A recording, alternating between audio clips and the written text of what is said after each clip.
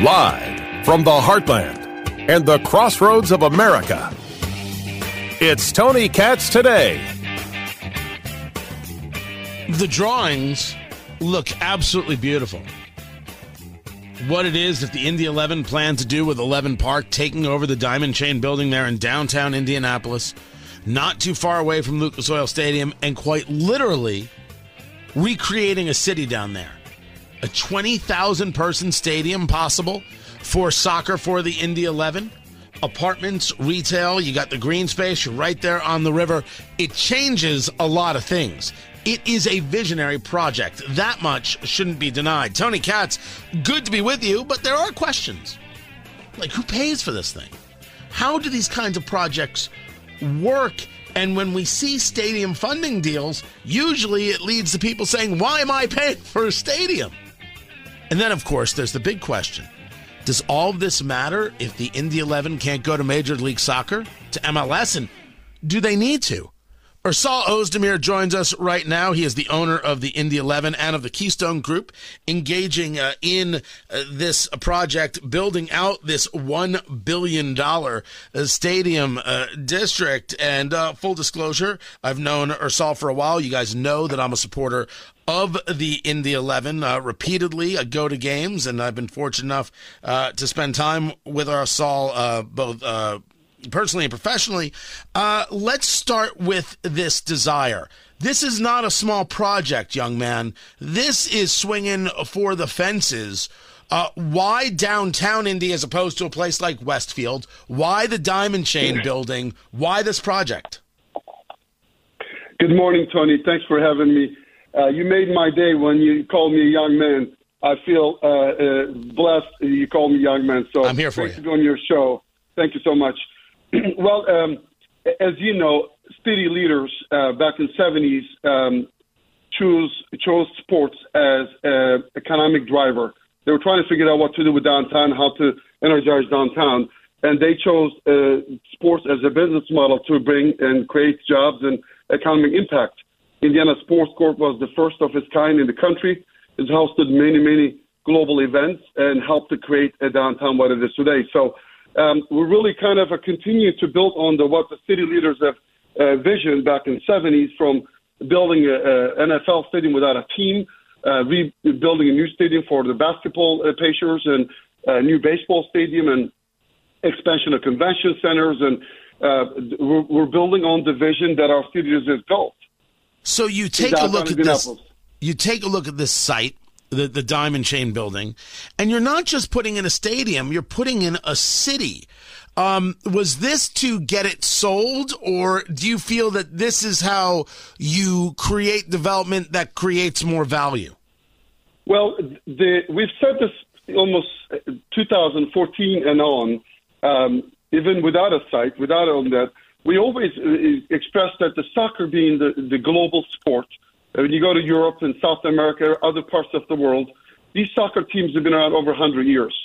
Cities are growing around the soccer stadiums. You go to Chelsea in London, if you're a Chelsea fan, you live in the area. It's part of the culture and fabric. You go to Spain, Madrid, so the stadiums have helped to build neighborhoods, and it's an anchor tenant.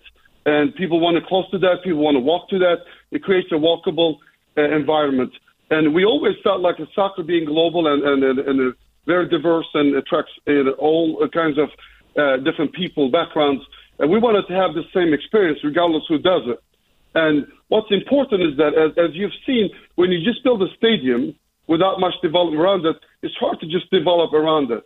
And we've seen that with basic Lucas Oil Stadium, beautiful stadium. Not much has been developed around that. We wanted to make sure that we're not just really building soccer stadium. We're creating a whole village and transforming the part of downtown, a block away from Lucas Oil, on the river, a block away Victory Field, the convention center, the 6,000-seat amphitheater, TCU, White River Park, and more importantly, to create a whole area for downtown to be attractive, to attract even for sports goers that are coming downtown.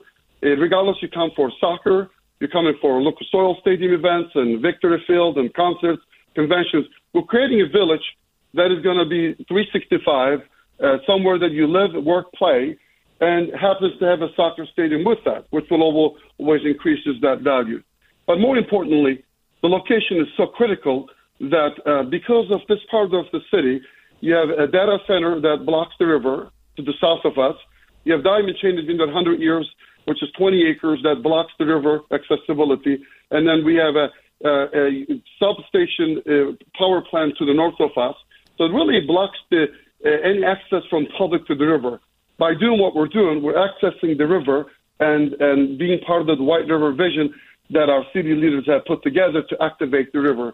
So regardless, basically, the stadium, this is going to completely transform that part of town, especially the state and city's investment to Elanco to bring a Fortune 1000 company right across the river with the new bridge, and the street is going to go through our project, 11 Park, the Henry Street, that is going to connect a global headquarters of a company to us, to downtown. And we believe that it's going to continue to help to re-energize and redevelop and create economic impact to the west of downtown. And we will get into the idea of the city leaders' visions versus your own visions. Talking to Rasal Ozdemir, owner of the Keystone Group and owner of the Indy 11 soccer team, the 11 Park project going in the Diamond Chain building, downtown Indianapolis. When these projects occur, and you and I have discussed this, the conversation is, who in the world pays for this? You're talking about $1 billion entity here, and there's always something that goes to the people where they're like, hey, we just have a stadium. Pay for this through all sorts of means. How is that happening in this situation, and how do you sell that to the people?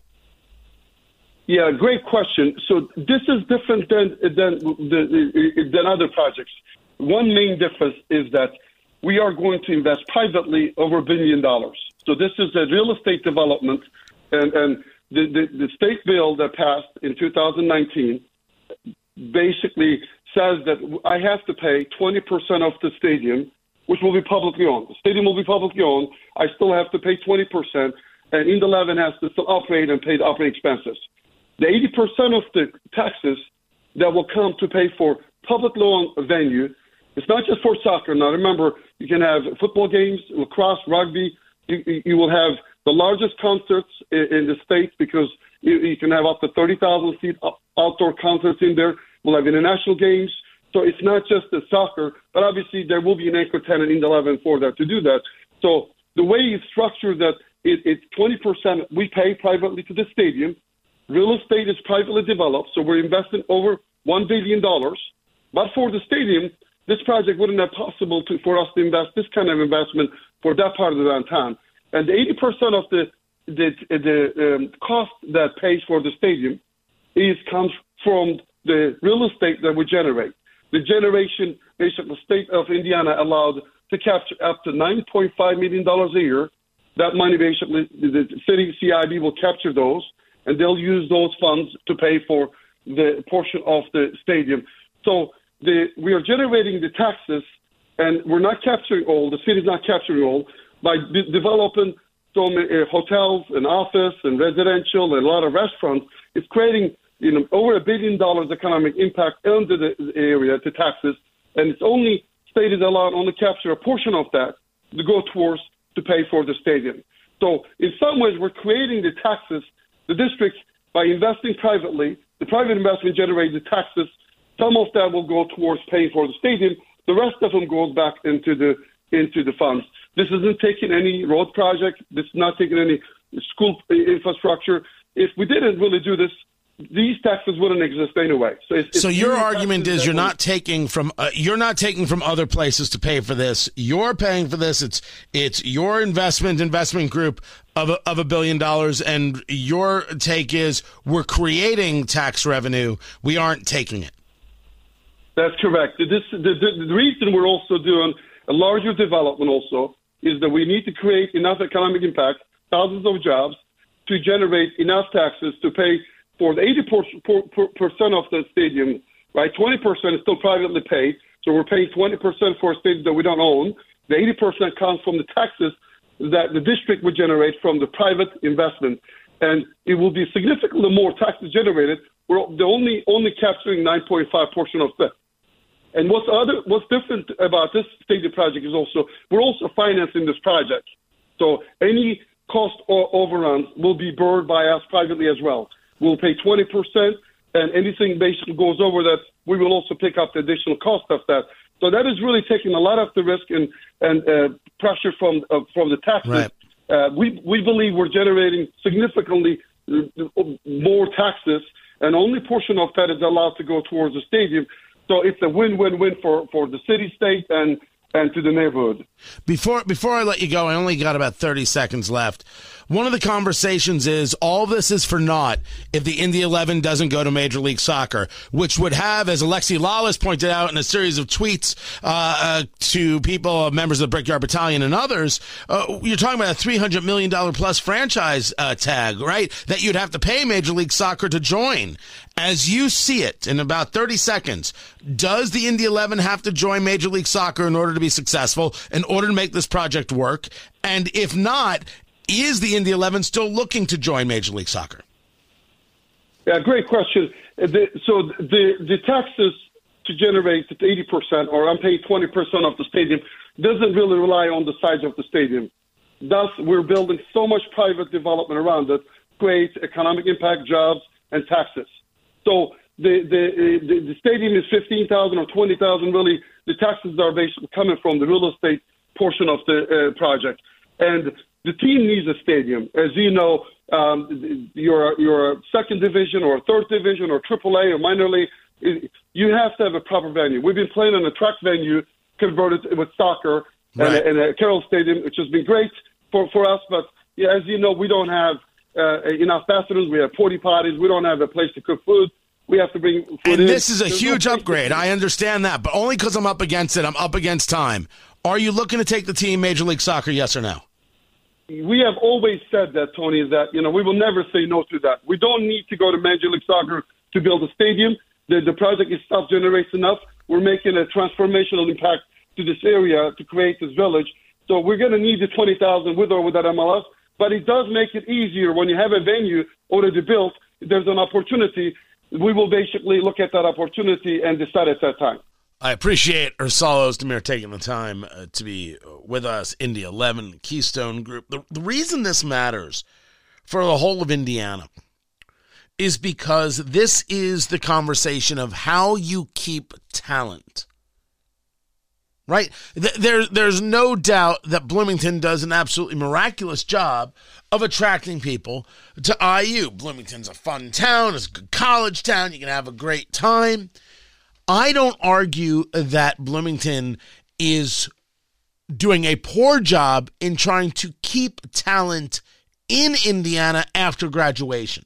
That'd be a foolhardy thing to do. Like somehow it's solely and completely up to West Lafayette for Purdue, or Muncie up to Ball State, because if it was up to Muncie, nobody would stay. And that's part of the problem. We have these places that have opportunity, but we don't have the things within those communities to keep people around. Indianapolis is the draw in that respect. So Indianapolis needs to do better.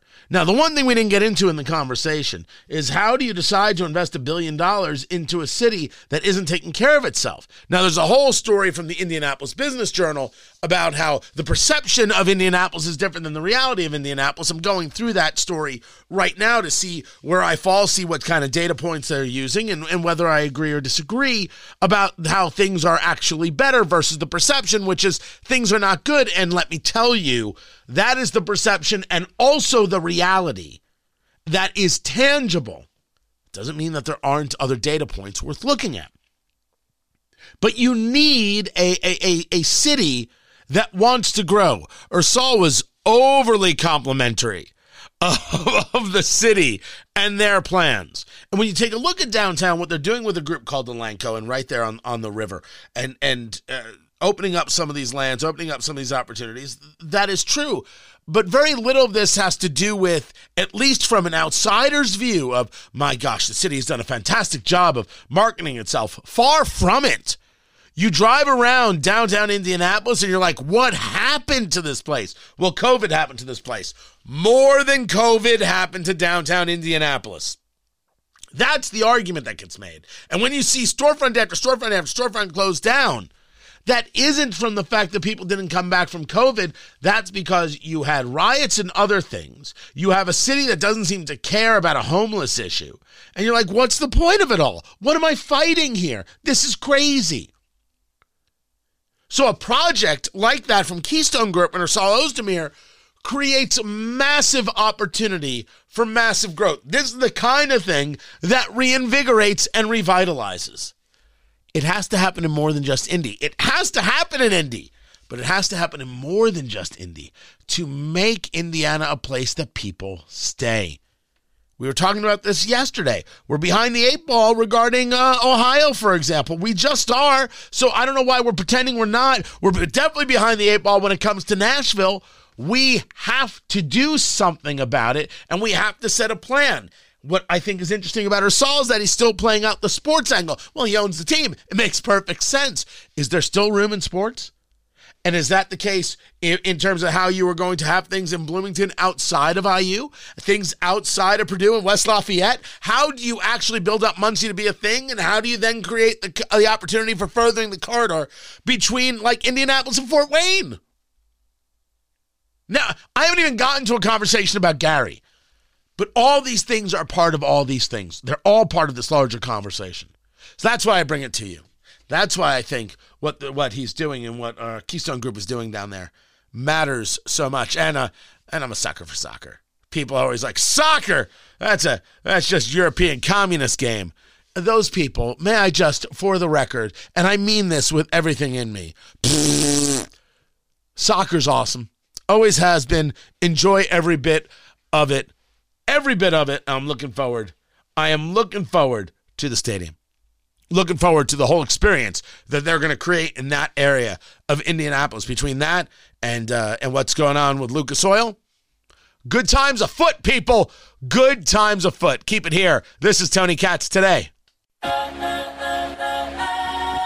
know, I was here last year and we visited the base where Polish and American troops were, and standing side by side, showing our strength and determination. The truth of the matter is, the United States needs Poland and NATO as much as NATO needs the United States, because there is no way in which, for our ability to operate anywhere else in the world and our responsibilities extend beyond Europe, we have to have security in Europe.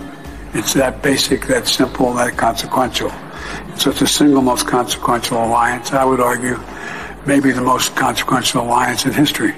I do not know if the U.S. alliance with Poland is the most consequential alliance in history, but it is very true that Poland is an ally of allies, because Poland recognizes what it is the United States has brought the world, which is freedom and opportunity. It is Poland that still reveres Ronald Reagan, former President Reagan, and understands the horror of the Cold War in a way very few people do. These people went from the horrors of Nazism to the horrors of communism and living in absolute hell, the likes of which there is not an American alive today who can really make such a claim, to have lived that long in that horror. Poland does matter. On that, Joe Biden and I agree. And I get you. It's kind of weird to say that out loud, but it is true. Tony Katz Today. Poland is a solid ally. In a Europe that isn't, Poland is. And I've made the argument before, and I'm willing to make it again. One of the things that we need to do as a nation is rethink who our top-tier allies in Europe are. Is it really still France and Germany? Now, Germany based on GDP. But how about the people who really recognize what the United States brings and doesn't look at wokeness, but looks at past results to dictate the future? That's Poland. And we should make sure that we keep a nice special relationship with them. And we should ask ourselves whether or not putting France as a leader in this in today's world makes any sense at all. I didn't say you should hate France. I didn't say you should ignore France or discard France completely. I mean, I like Brie. Just noticing that we do have other allies that are worthy of our respect. This is Tony Katz Today. Oh, baby.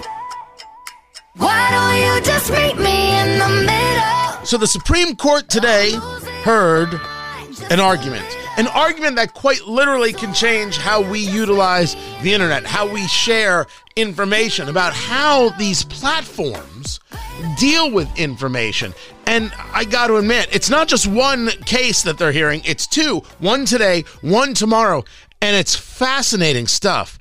I mean, you want to get into some real nitty-gritty about what the Supreme Court has to look at. This is one of those cases. Tony Katz today. It's good to be with you. This is all about Section 230, guys. This is all about whether or not we can say you are a platform and therefore you are not responsible for what people post on the platform, even if it's hateful, even if it's vile, even if it's dangerous. And then we say yes, but then they utilize that to go about saying, well, we can decide that this is good and this isn't, and therefore they censor what? Conservatives, people possibly like you and me, people you might know, and say you can't speak, you can't share, you, the New York Post, can't share a story about Hunter Biden's laptop, even though you've got the story complete. Well, what happens if you take away those protections of Section 230?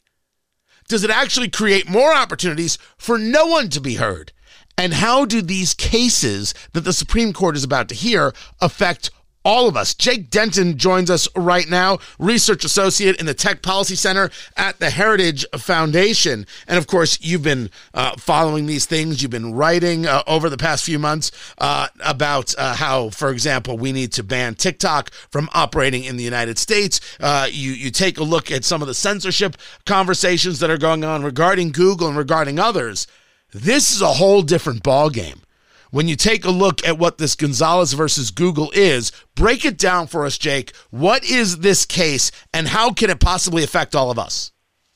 Yeah, so this case really attacks the Communications Decency Act of 1996. So that's where Section 230 comes from, which kind of gives broad immunity to big tech platforms. It shields them as publishers. So anything that is offensive content, things of that nature, they're protected from the liability of that due to kind of broad interpretations of the text of the law. And so essentially what this case is arguing is that the algorithm that Google uses on YouTube to deliver kind of content recommendations is not protected under Section 230. And it calls into question kind of the broader scope of Section 230 in kind of the modern digital age. So I think what the court is beginning to realize is that, Section 230 came about in the days of AOL. Mark Zuckerberg was still around the age of a middle school student, and now we're dealing with a whole new internet. And I think we're calling into question a lot of these protections because they simply weren't thought of back then, these issues that we're dealing with today. So one of the conversations, Jake, talking to Jake Denton, D-E-N-T-O-N, research associate at the Tech Policy Center at the Heritage Foundation, is that here you have this family saying that they have a family member, a victim of a terrorist attack in Paris in 2015. And what they are actually suing about, what their lawsuit claims, is that Google violated U.S. anti-terrorism laws because an ISIS video appeared in YouTube's recommendations. And their argument, which admittedly is fascinating on the legal, is that Section 230 protections should not apply because YouTube's algorithms suggested the videos. So as the quote comes from a Daphne Keller, she directs the program on platform regulation at Stanford's Cyber Policy Center. It basically boils down to saying platforms are not liable for content posted by ISIS, but they are liable for recommendation algorithms that promoted that content. In your view, is that a worthy argument that the court might take seriously? Yeah, I think so. And, if we look back to, some of the old statements from Clarence Thomas, he kind of signals that the court wouldn't take up a Section 230 case of this nature unless there was a worthy challenge to the text. And so I think, the court is considering this a legitimate challenge, and I think we should as well. If you really look at the core of this argument, the way it attacks the algorithms that these platforms use, it does make sense from both a legal perspective and just a common sense perspective.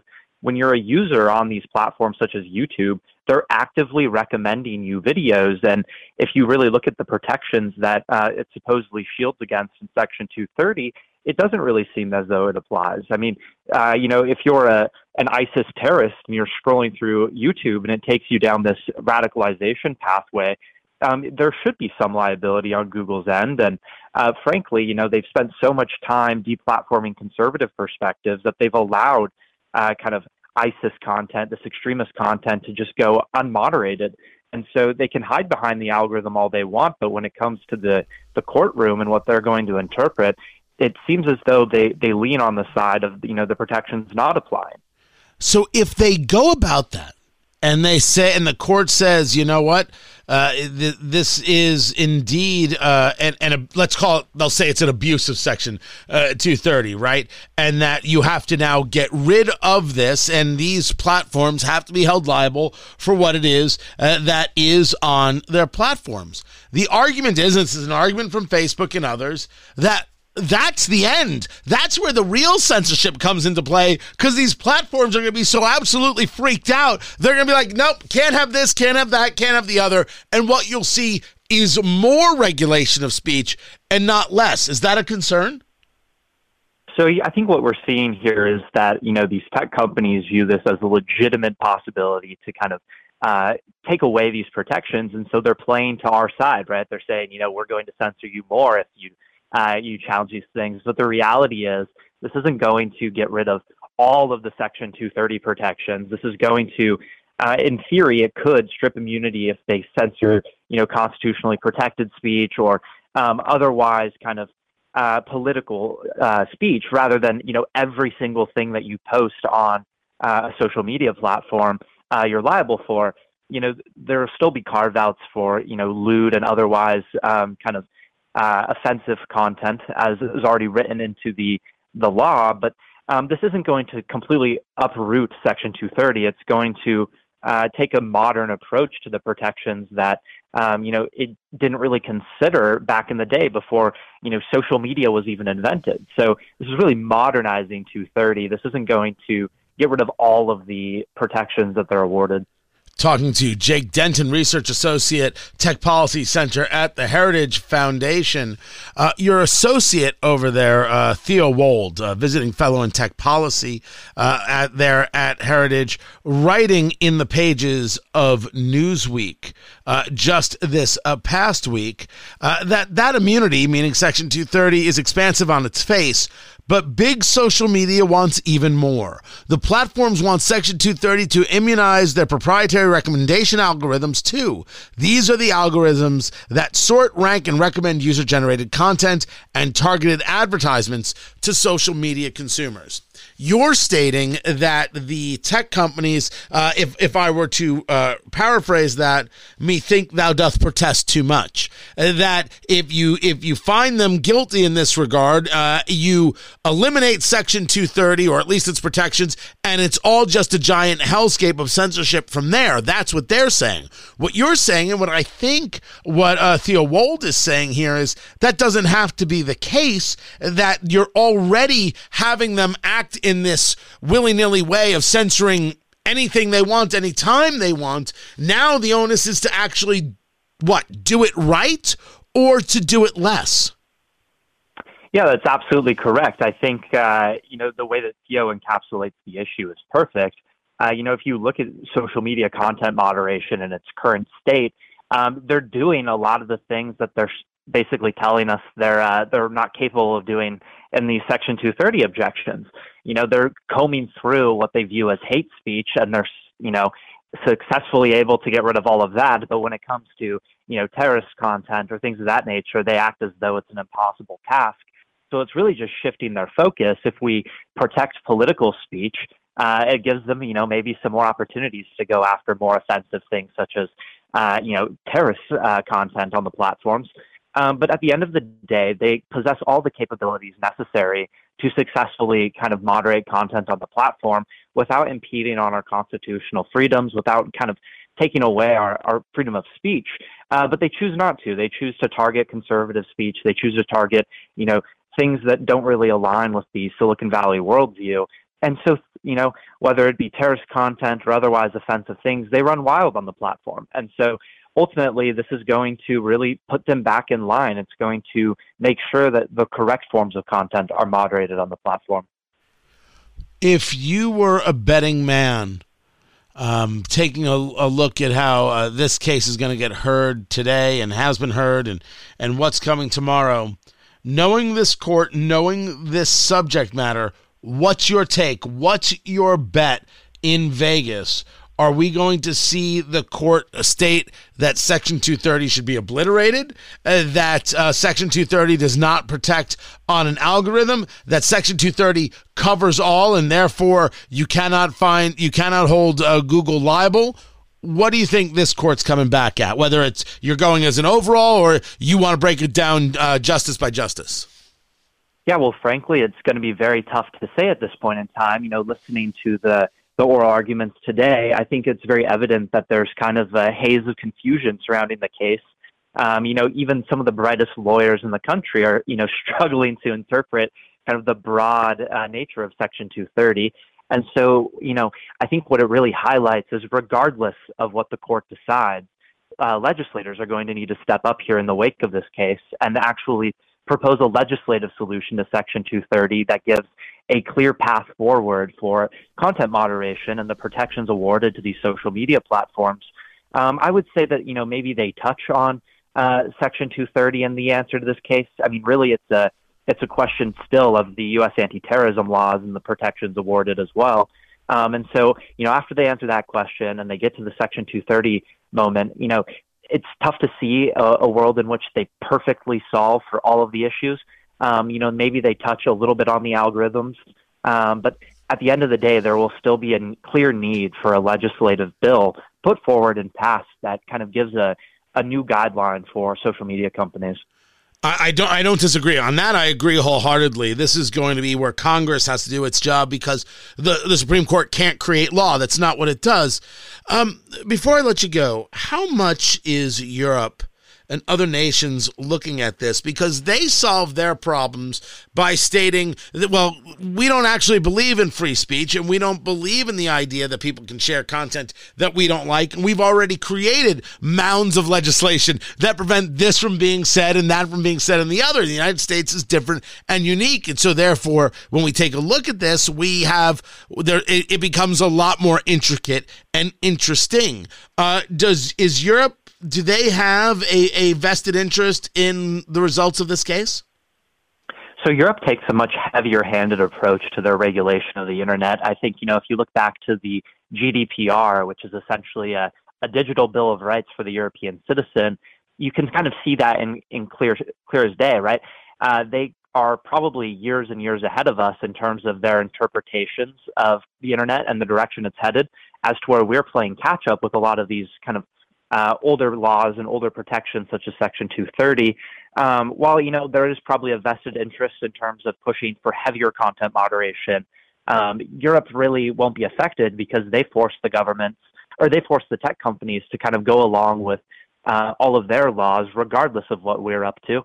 There might be some kind of global interest in terms of pushing for heavier regulation on speech, and they'll certainly push for that. But at the end of the day, they're going to do whatever they want anyways, and they're going to force the tech companies to kind of abide by their censorship laws as well. Yeah, I would never say that they were years ahead of us. They are years of authoritarian ahead of us when it comes to free speech conversations, is the way it is. Jake Denton, Research Associate, Tech Policy Center at the Heritage Foundation, heritage.org. I appreciate you taking the time to be with us. We've got more to get to. I'm Tony Katz.